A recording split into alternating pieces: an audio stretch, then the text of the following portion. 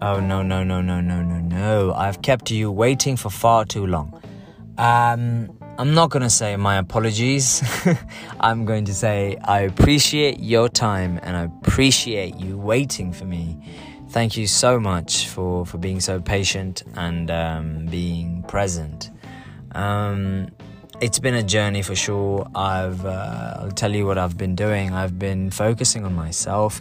I've been working out physically. I've been cycling a lot, and and I've been drinking a lot of cold beverages. That's why my voice sounds a bit different, a bit deeper, and I'm sort of proud of it. Coming back to the point. Today, let's jump into today's episode really quickly. We can catch up later. Today's episode is about them being perfect. Them being perfect or perfectionist. It's about you and a significant other. It's about relationships for sure. If that's what you're thinking, if that's what your mind is going, yes, you are correct. You are a winner. You have sorted out the puzzle. I've caught myself realizing that there was a part of me that would always want my significant other after a certain time period to read my mind, to understand what I want, need, desire. And when they didn't, I'd get cross with myself and then slowly get cross with them in a passive-aggressive way. And why is that? That is because now the things that really attracted you to them, which was them being different, is now no longer suiting you. You don't want them to be different. You want them to know you. You want them to kind of work in the same mindset as you. You don't want them to think for themselves. You want them to think for you. You want to be a bit lazy. You want them to do things for you. So now all of a sudden acts of service become your love language on automatic. Because you want them to pick up your slack and you want to pick up their slack and you think that this is the way it's going to work. That's love. Or at least if that's not what you think, that's what I thought for a very long period of time. And I'll tell you this is a key to a very unsuccessful relationship. This right here is how you keep cycling into turmoil and also keep finding ways to break up with each other. And then it becomes on-again, off-again relationship, because the relationship in actuality is pretty great and pretty amazing. But you tend to, when I say you, I'm talking about in general, myself included, you tend to want to distract yourself because now it's getting a bit too serious, and now you could actually love this person and you could marry this person. Or if you don't even want to marry this person, you could share space with them and you could maybe have offsprings with them. So now when it begins to scare you, you want to find an issue. You want to be like, there's no way that this can be good because you're not perfect for me. You're not able to read my mind. This is not good. And it just keeps on going on over and over. Because in your mind, at the recesses, and for some of you that don't know what the recesses of your mind means, at the back of your mind, in your subconscious, that's what I'm trying to point to. Over there, you sort of feel like this is going to be a big enough problem for you to run away and hide. So it's going to be their fault that this is not working out. It's not going to be you, because there's nothing wrong with you. There can't be anything wrong with you. You're too perfect. You're too great for there to be something wrong with you. You're amazing.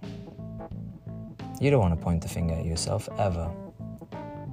You want to find blame in them. So, coming back to topic, I used to feel like I wasn't good enough. And then I used to feel like this would not work out. In reality, it would work out great. In reality, it could have been amazing. Yet, my father and the abandonment issues that he sort of brought with him kept opening. And I didn't feel like love was meant for me. I felt like I needed to search for validity from many, many people.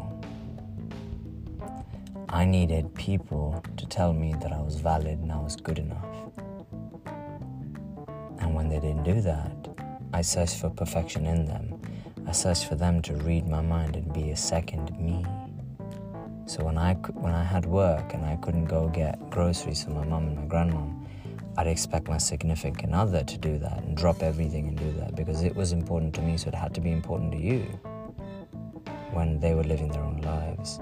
And I should have just made time to do this shopping before work. But did I do that? I did not.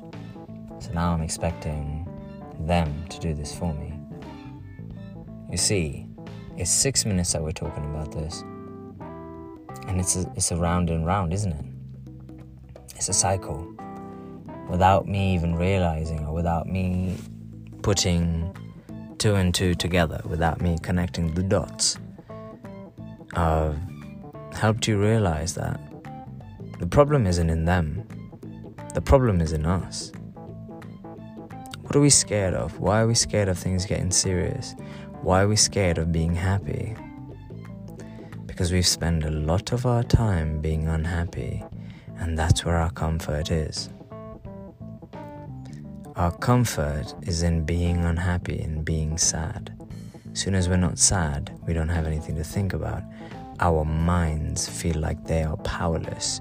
As soon as they are powerless, guess what? They have no power over you, and your happiness takes over. You don't have to think. You just wake up, go to work, come home, be happy to be alive. And you're so happy for the small things. I am so happy to be able to wake up in the morning and get on my bicycle and just go for a ride. I'm just happy. And it's beautiful. It's absolutely beautiful. And why is that?